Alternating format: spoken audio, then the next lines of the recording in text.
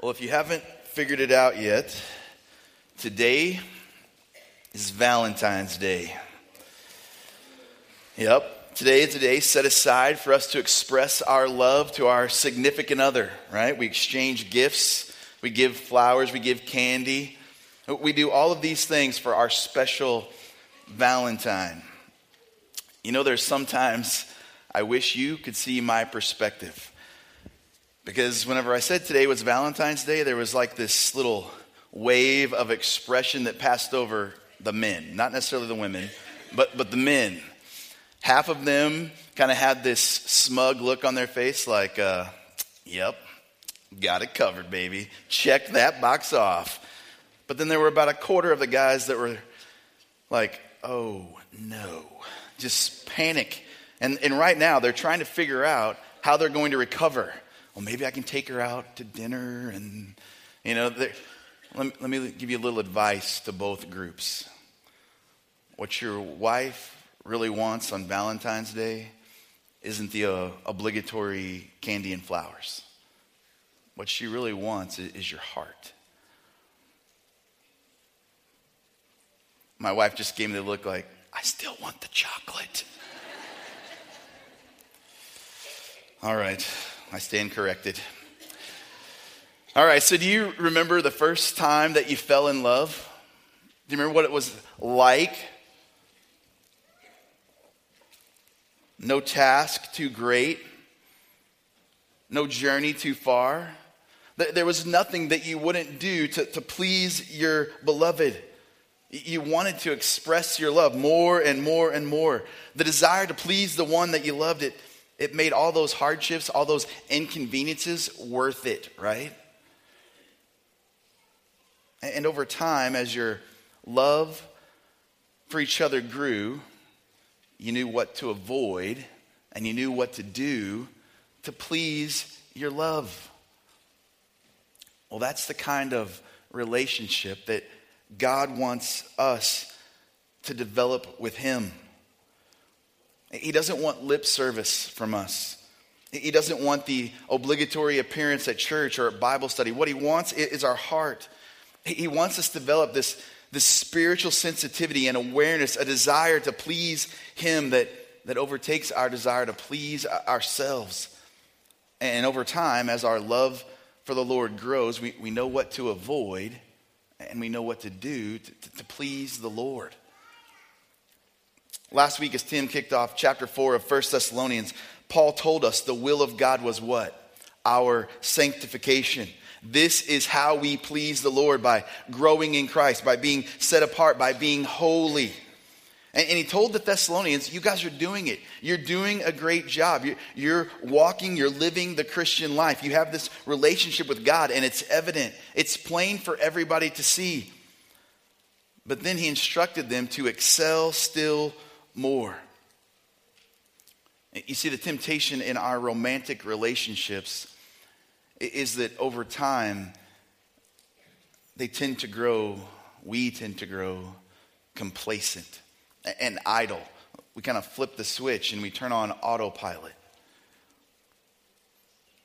We stop singing songs like Ain't No Mountain High Enough, right? And we just kind of settle into this just ride of letting it go just as it is. And that desire to work, to please, it just simply fades. Not only that, but the threats outside of our marriage and the threats inside of our marriage, they start rising up and they jeopardize this relationship that we have. And the same, I think, is often true of our relationship with the Lord. When we first come to faith, there's nothing that we won't do to express our love for the Lord. But over time, we get complacent. We get idle. Threats start arising. And so in light of that, Paul says to these believers in Thessalonica, he says, excel still more. You know how to please God. You know how to live the Christian life. You're doing it, but do it more. In our passage this morning, we're going to see that phrase, excel still more, repeated again. In the first 8 verses, Paul said, he told us last week, Tim worked it out for us, to be sanctified, to be set apart, to be holy. This is what you need to avoid. You need to avoid sexual immorality. And in our passage this morning, verses 9 through 12, Paul's going to say, this is what you need to do. This is what you need to avoid to please the Lord, and this is what you need to do to please the Lord. You need to excel still more in brotherly love. So let's read together 1 Thessalonians 4, verses 9 through 12, and see how we might be a church that excels still more in our love for one another. Starting in verse 9, Paul says, "Now concerning brotherly love, you have no need for anyone to write to you, for you yourselves are taught by God to love one another. For indeed you do practice it toward all the brethren who are in all Macedonia. But we urge you, brethren, excel still more." Paul starts off here saying, now concerning brotherly love. He's still talking about living in a way to please the Lord. He's still talking about our sanctification, but he's changing the subject within those parameters. He says, we've talked about sexual immorality. That was a danger. That was a threat for you to avoid. And now he says, now let's talk about this practice that you can cultivate. Let's talk about brotherly love. Don't lust, but do love. Brotherly love is expressed in the confines of a family. It's parents to children, brothers to sisters, sisters to brothers, children to parents, and so on. You get the picture. That's family love. But we have to remember to whom Paul is writing. He's writing to the church at Thessalonica. And so this family love that Paul's talking about, it's not biological. It's spiritual. This is family love in the confines of the church. This is love between brothers and sisters in Christ. And Paul says, I don't need to write to you about this. I don't need to write to you about brotherly love because you're already taught by God. The Spirit of God within you has taught you how to love.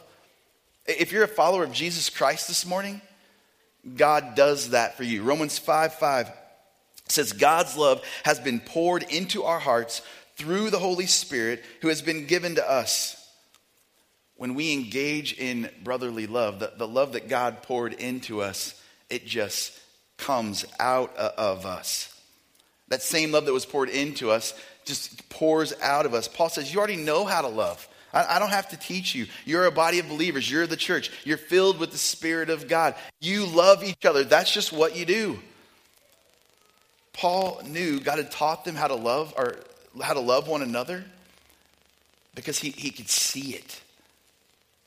It was evident in their life. Back in chapter 1, Paul told us that their faith had spread out to the whole world, remember?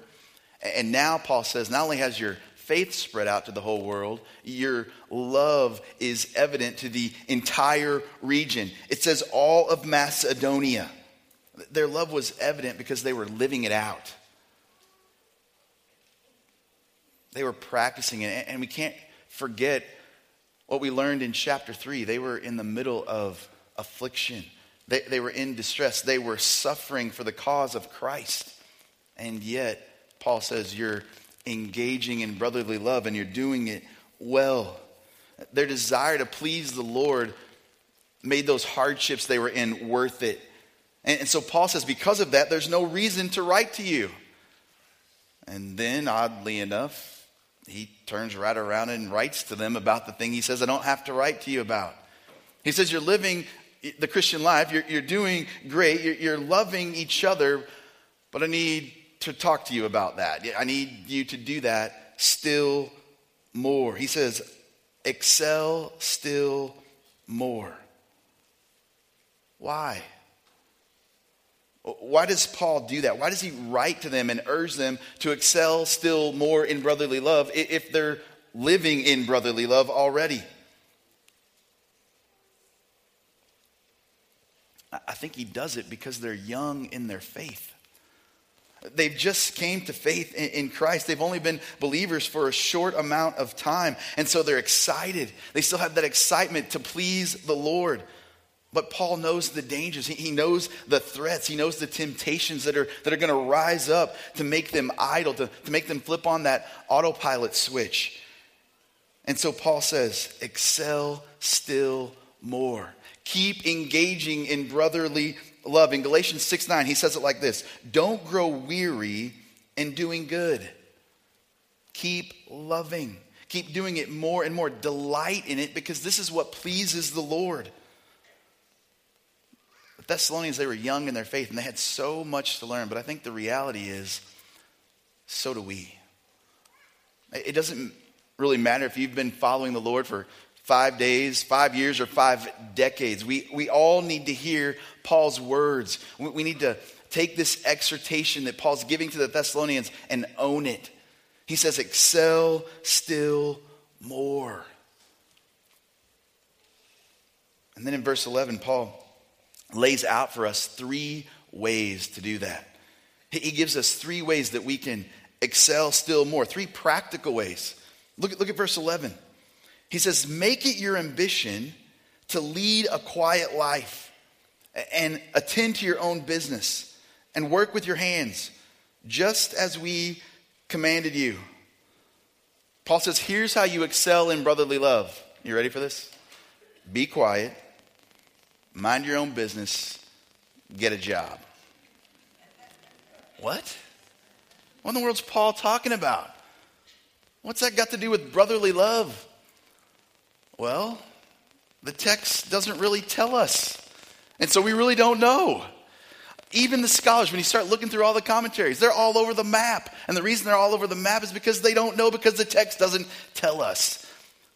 But even though we don't know the details of what Paul's saying here, we don't know the specifics, we do know that the Thessalonians knew what Paul was talking about, because he says, I've already commanded you to do these things. So they knew. And even though we don't know all the specifics, I think the big picture of what Paul's communicating is evident to us. And so let's work through these exhortations. The first way Paul says to excel in brotherly love is by making it your ambition to lead a quiet life. That sound funny to anybody else? Make it your ambition, your goal to live a quiet life. Or to say it another way, strive, strain, aspire, fight to be peaceful. Like, what is Paul saying? And the language that Paul's using here has this idea of quietness, but it's not quietness just in the area of sound. It's quietness in the sense of rest. Quietness in the sense of a lack of busyness, of tranquility. And so Paul says to us, you want to engage in brotherly love, then slow down. Don't be so busy. Don't get so distracted by this life and the things that are going on that you forget to focus on the Lord. For the past 2 days, Tammy and I and a small group of people from Southside were at a conference. It was called the Linger Conference. And the whole point of the conference was for us to linger, to linger in the presence of the Lord. The idea is that we would just calm our hearts and not worry about the distractions. That we would focus our heart and our mind on the Lord. So that we would have this sense of lostness, of reluctance to walk away from his presence, just to linger. Psalm 46:10 says, be still and know that I am God. Be still.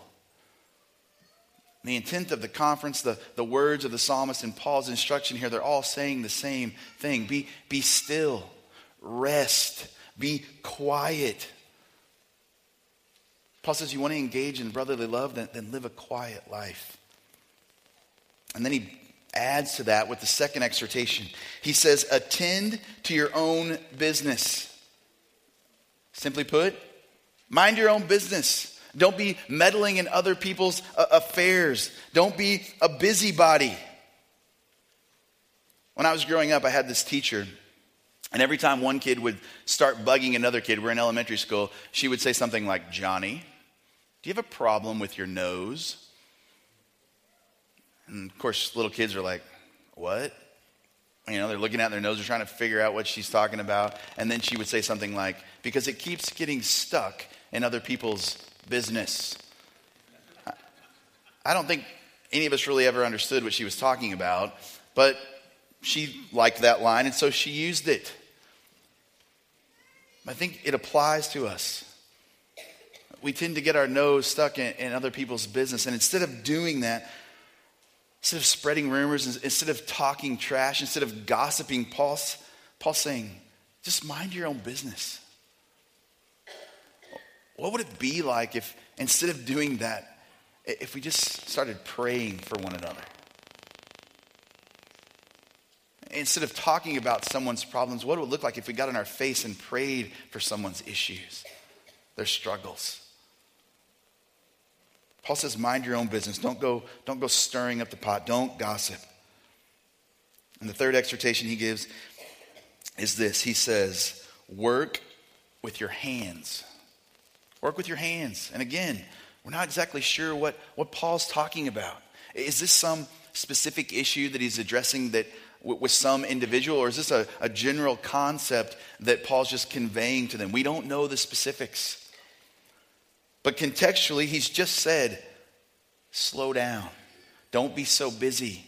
Mind your own business. And then he says, get a job, work, serve. And he's talking to the church. And so I think the application for us would be to serve in the body of Christ. Paul's writing to the church and he says, don't be idle. Serve. Proverbs 18:9 says this, whoever is slack in his work is a brother to him who destroys. In other words, if you're not working, if you're not serving in the kingdom, you're toying with destruction.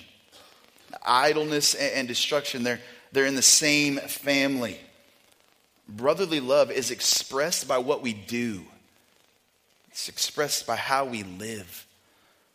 Ephesians 2:10 says, we are his workmanship, created in Christ Jesus for good works that God prepared beforehand so that we would walk in them. Did you catch that? We were created for good works.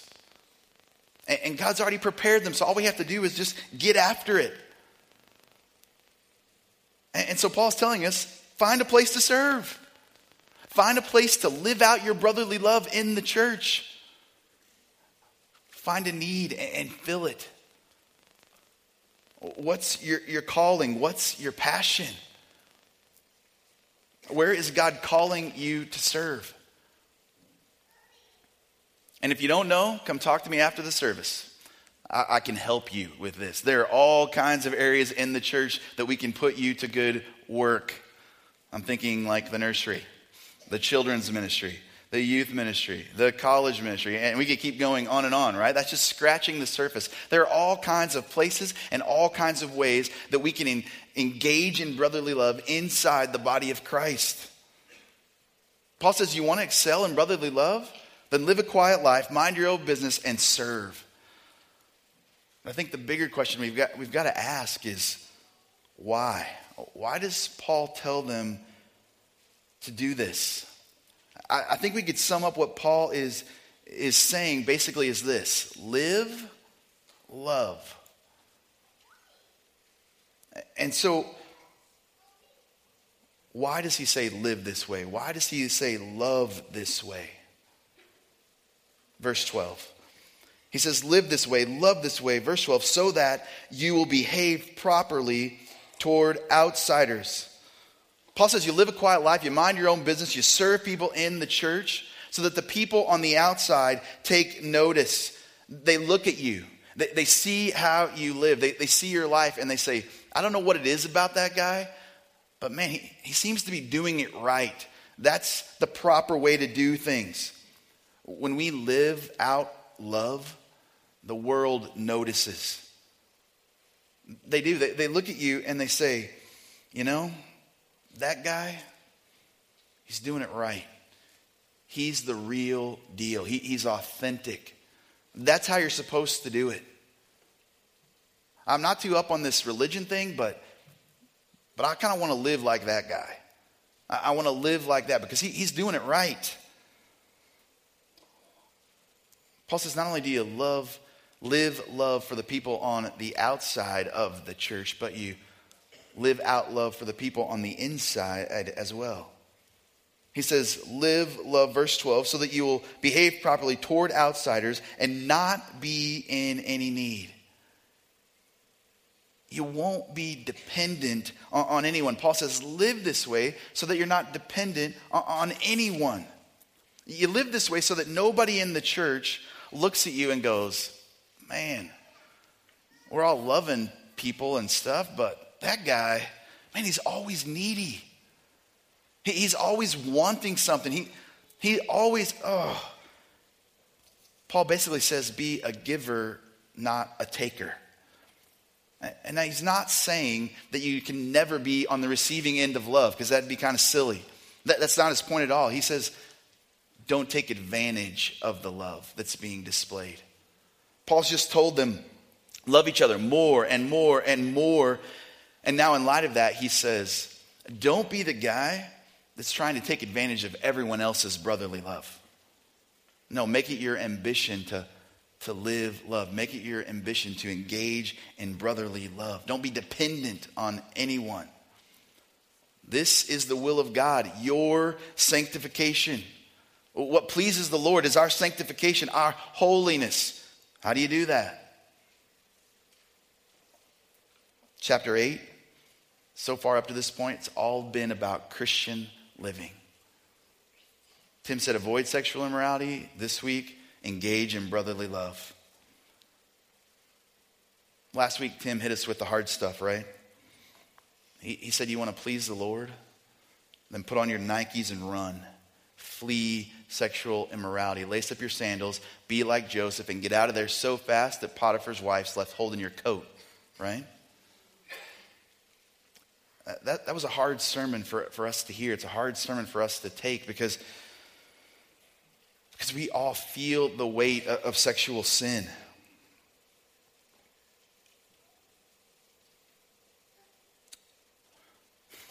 We feel the threat of what that can do. We feel the weight of that. We've all witnessed the devastation that kind of sin can do in a family. The havoc and the devastation that it can wreak. We've seen the heartache of a wife who's left as a single mom because dad forsakes his marriage vows and says, you know what? I got a right to be happy. I'm out.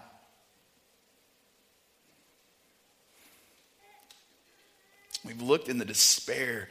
I've looked in the despair in kids' eyes when mom or dad decide to follow their own passions and desires and just walk out of a marriage. We feel the weight. We feel the threat. It's right there in front of us. We feel the danger. That's why Paul started with it in chapter 4. That's why he says you got to avoid this. Here's the deal. We cannot, we dare not look at brotherly love and the lack of brotherly love in our life as any less perilous to our sanctification. These are two sides of the same coin. Brotherly love is vital to your sanctification. Do you hear that this morning? Love is so important that Paul wrote an entire chapter about it to the Corinthians. 1 Corinthians 13. Most of you know those words. You could probably quote them back to me, but I want to read them to you, and I want them to fall on you afresh in the confines and the constructs of brotherly love. Listen to what Paul says, and let the weight of what he says just hit you. He says, if I speak with the tongues of men and of angels, but do not have love, I have become a noisy gong or a clanging cymbal. If I have the gift of prophecy and know all mysteries and all knowledge, and if I have all faith so as to remove mountains, but do not have love, I am nothing. And if I give all my possessions to feed the poor, and if I surrender my body to be burned, but do not have love, it profits me nothing. Love is patient, love is kind, it is not jealous, love does not brag, it is not arrogant, it does not act unbecomingly, it does not seek its own, it is not provoked, it does not take into account a wrong suffered, it does not rejoice in unrighteousness, but rejoices with the truth. Love bears all things, believes all things, hopes all things, endures all things. Love never fails. In fact, John will go so far as to say that if you don't love, you're not a believer. You're not a true follower of Christ. Think about that. 1 John 4:20, if anyone says, I love God, and yet hates his brother, he's a liar. For he who does not love his brother whom he has seen can't love God who he has not seen. Loving people is vital to the Christian faith. It's essential. John 13:35 says, by this, all people will know that you are my disciples if you have love for one another. Brotherly love, it's essential to our sanctification. Paul's message to the Thessalonians, it's Paul's message to us. He says you're living out the Christian life. You're engaging in brotherly love. You are, but hear me. Excel still more. Do it more. Keep loving more and more, but don't just maintain it. Grow in intensity. Do it more and more. I love Southside. I love this place. I love how we do things, and I love the way that we do things. We engage in brotherly love all the time. I've seen it. I've seen it personally. I've seen fences built. I've seen moving trucks packed and loaded. Yards mowed, weeds pulled. I've seen the gentle touch of affection when someone is hurting. I've seen tears just flowing down the face of someone pouring their heart out for someone else in prayer. Paul says, excel still more, because there are people in our body that God wants to touch with his love, but he wants to do it through you.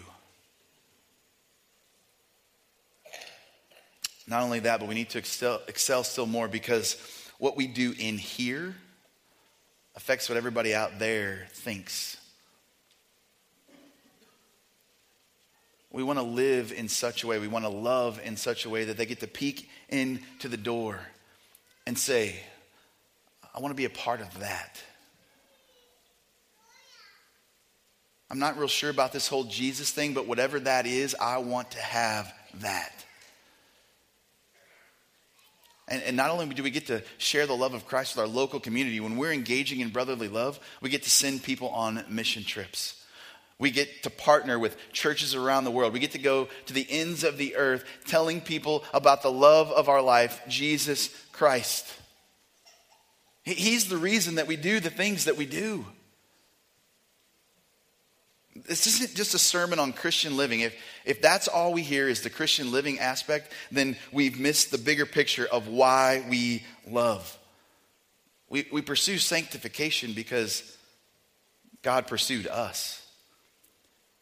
You didn't find God. Trust me, he found you. And he loves you, and he pours his love out on you. And in response to him, we flee sexual immorality and we engage in brotherly love for one another. We do those things, we practice those things because we want to please the one who first loved us. That's why we're willing to do the hard things. That's why we're willing to go to great lengths to express our love to Christ. That's why we're willing to love people. And let's be honest, some people are hard to love. They are. They make it incredibly difficult to love them. And I know because my wife will tell you that sometimes I'm one of those guys. I'm one of those guys that's hard to love. But we love not for the person. We love because it pleases the Lord. We're willing to do whatever it takes. The reason that we engage in Christian living, the reason that we're striving towards sanctification is because we want to please the one we love. We want to please Christ. And when that's the case, there's nothing that's too difficult. There's no journey too far. There's no obstacle too high. It's all worth it. Any inconvenience, any hardship, it's worth it because we love.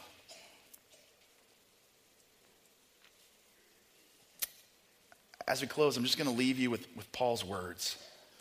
He says, I know you're living the Christian life. I know that you love each other, but do it more. Excel still more.